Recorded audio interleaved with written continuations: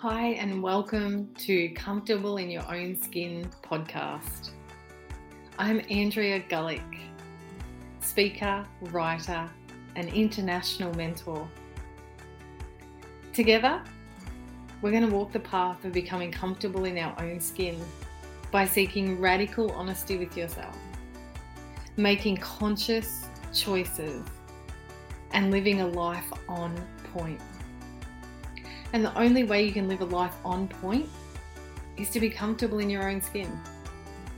And the only way to become comfortable in your own skin is to begin to ask why you're not already. Maybe it's untethering from family stories, from generational patterns. Maybe you've had encounters with trauma or hardship. Maybe you've just always questioned, who am I exactly?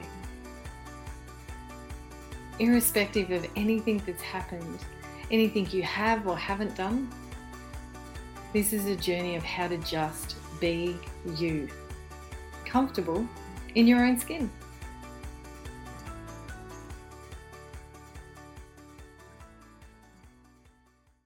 So, Judgment Day.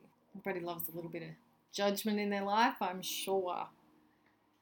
But this is by far one of the catalysts, I think, for why we don't tend to feel comfortable in our own skin. Judging ourselves, judging our ability to do things, achieve things, create things, live a life that is governed by the expectations and obligations of the outside world, really. And we can be such harsh critics on ourselves. And in a lot of ways, I think it's a protection mechanism, really, is that if I get in first and I call myself out on my own shit, then nobody else is actually going to have the power over me.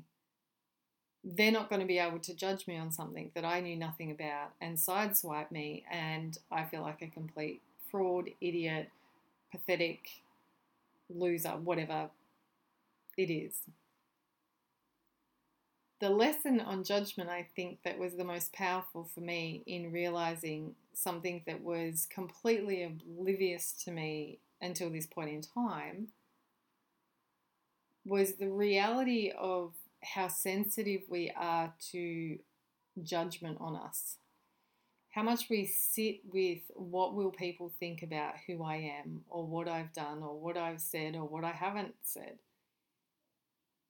That the tenderness within us of worrying about that, and whether that plays out in insecurities that kind of have us shying away and kind of fawning away from the outside world in case they do judge us, or whether it is emulated in a way that is like a fight back, like, don't you dare come at me, otherwise I'll let you have it. And so we do these things to protect ourselves from the external stimuli that is fed back to us.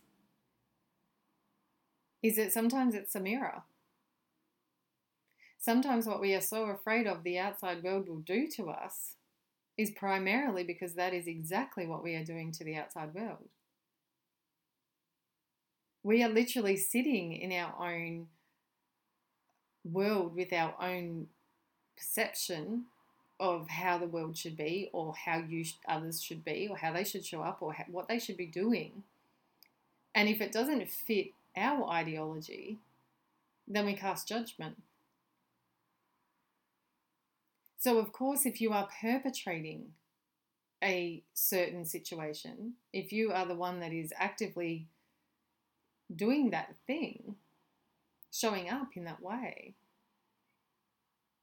then it stands to reason you're going to be a bit sensitive of what might flow back the other way.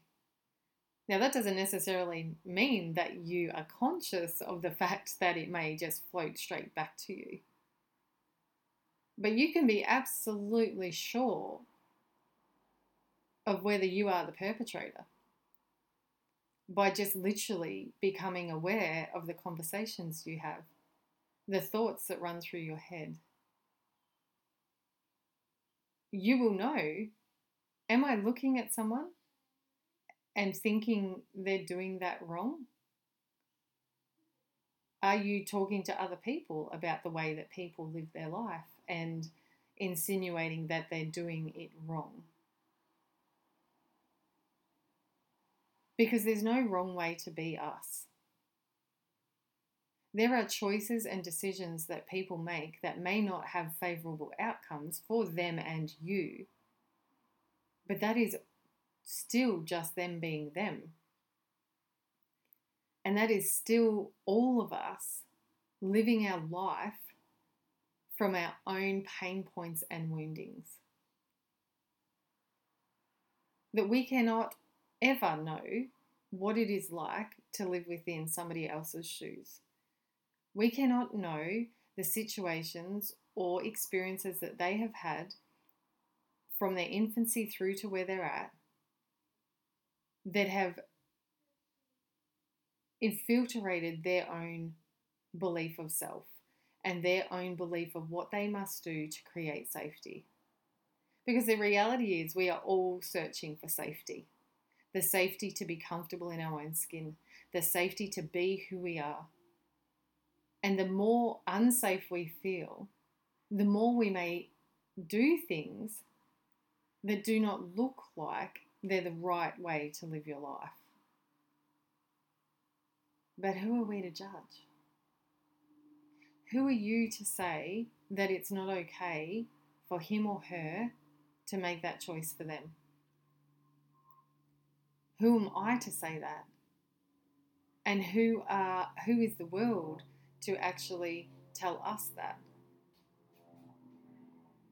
But one of the quickest ways to really be able to honour your own truth and to walk the path in accordance with what is right for you is to let everybody else be who they are. To not take certain situations personally. Even if there are things that are being done that feel completely unfair to you, that feel like people do not care about you, can you still commit to not taking that personally?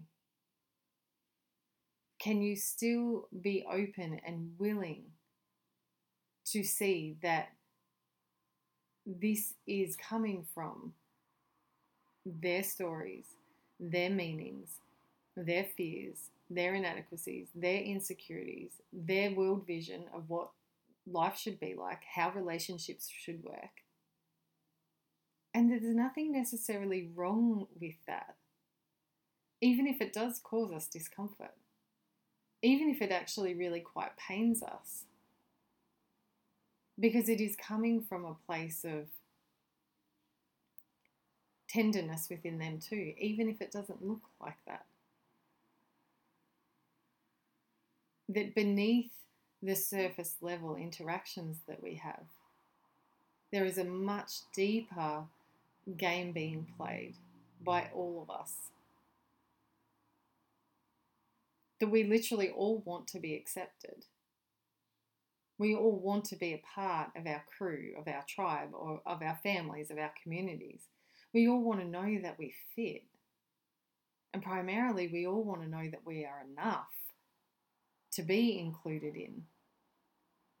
And if there are certain things that rattle around in all of us that tell us we aren't enough, then we will scramble and fight and try to draw that feeling within us, or draw away the situations that make us question, am I enough to be loved? Am I enough to be accepted? Am I worthy of their time? Am I worthy of their praise? There's so much that goes on, in particular with judgment, is really just a fight to eradicate the feelings within us of what we may fear is not enough within ourselves. That if we judge, if we put the limelight over there, if I point out everything that that person or those people or that situation is not right with that, then no one's going to be looking at me. No one's going to have the limelight on me. No one's going to be able to see my little chinks in my armor or the parts of me that are a little edgy to manage. It's almost like, let's look out there. Like, let's seriously not have anyone look at me. And so we judge. And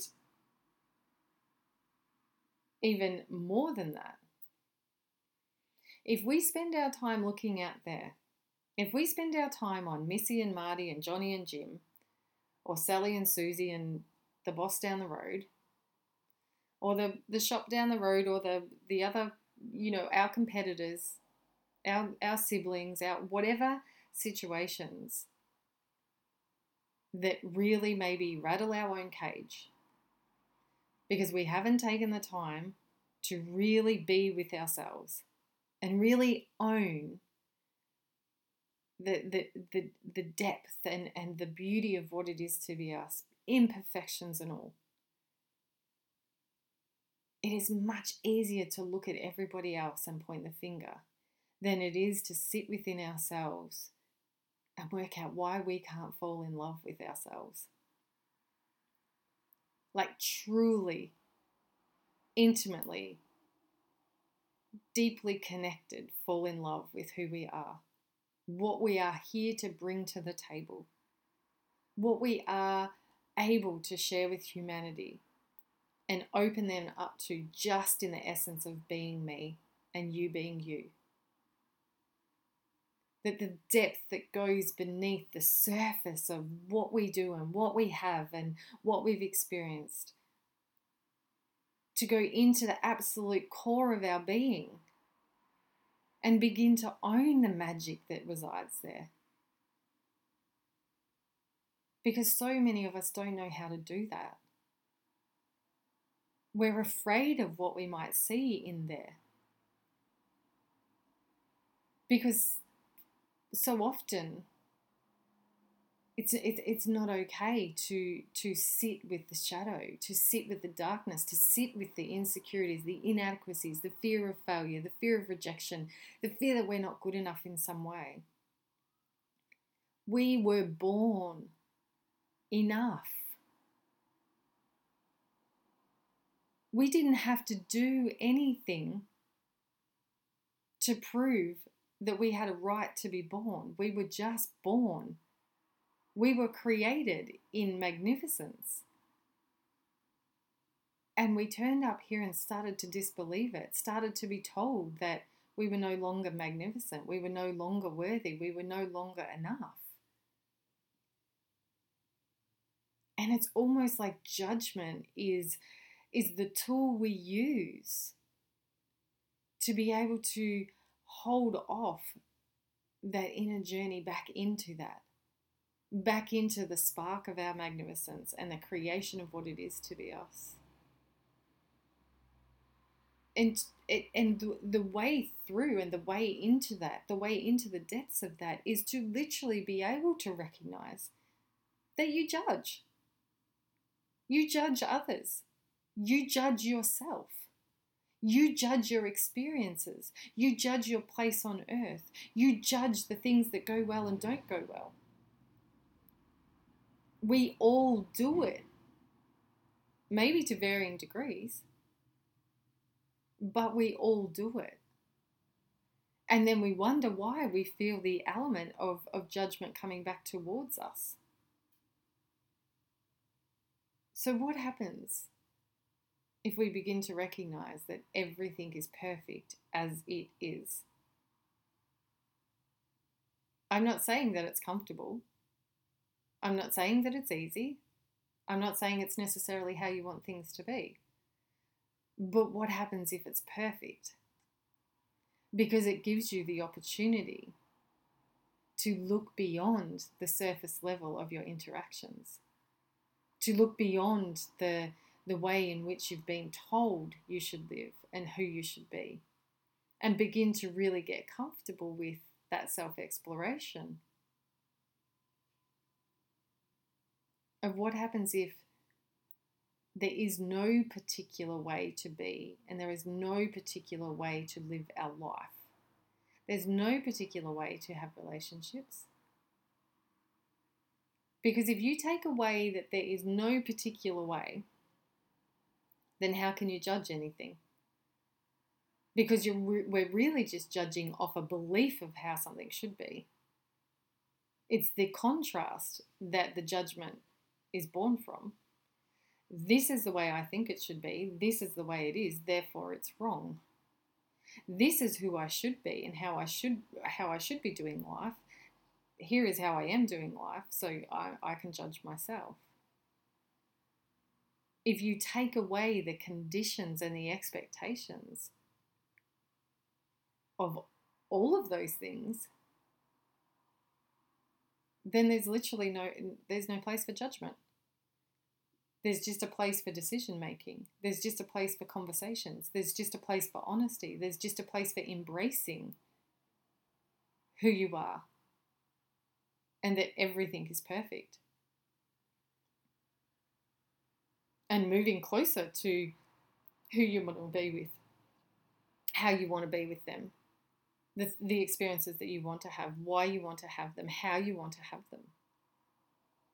It literally moves and separates the energy of division because there's nothing in there to divide us, because there's nothing in there that makes us different.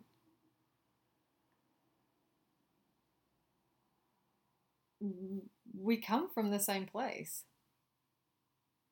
If you are willing to go there and believe that. And there are numerous different ideologies on how we got to be here. Was it the Big Bang? All the yada yada yada, whatever you want to believe. But somehow we were gifted this opportunity to be here right now, right here in this time. And how can that be wrong? How can you being you be wrong? And how can me being me be wrong?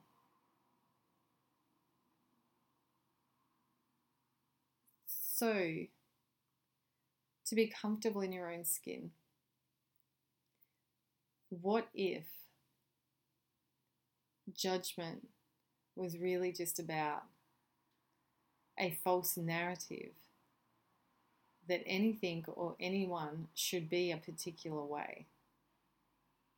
And what if we just began to accept that I am me and I get to do me the best way I know how, and you are you and you get to do you the best way you know how, and that if we focused on the center element of love and compassion and allowed each of us to be able to grow and evolve in our own way and in our own time without any of the judgment about how it should be,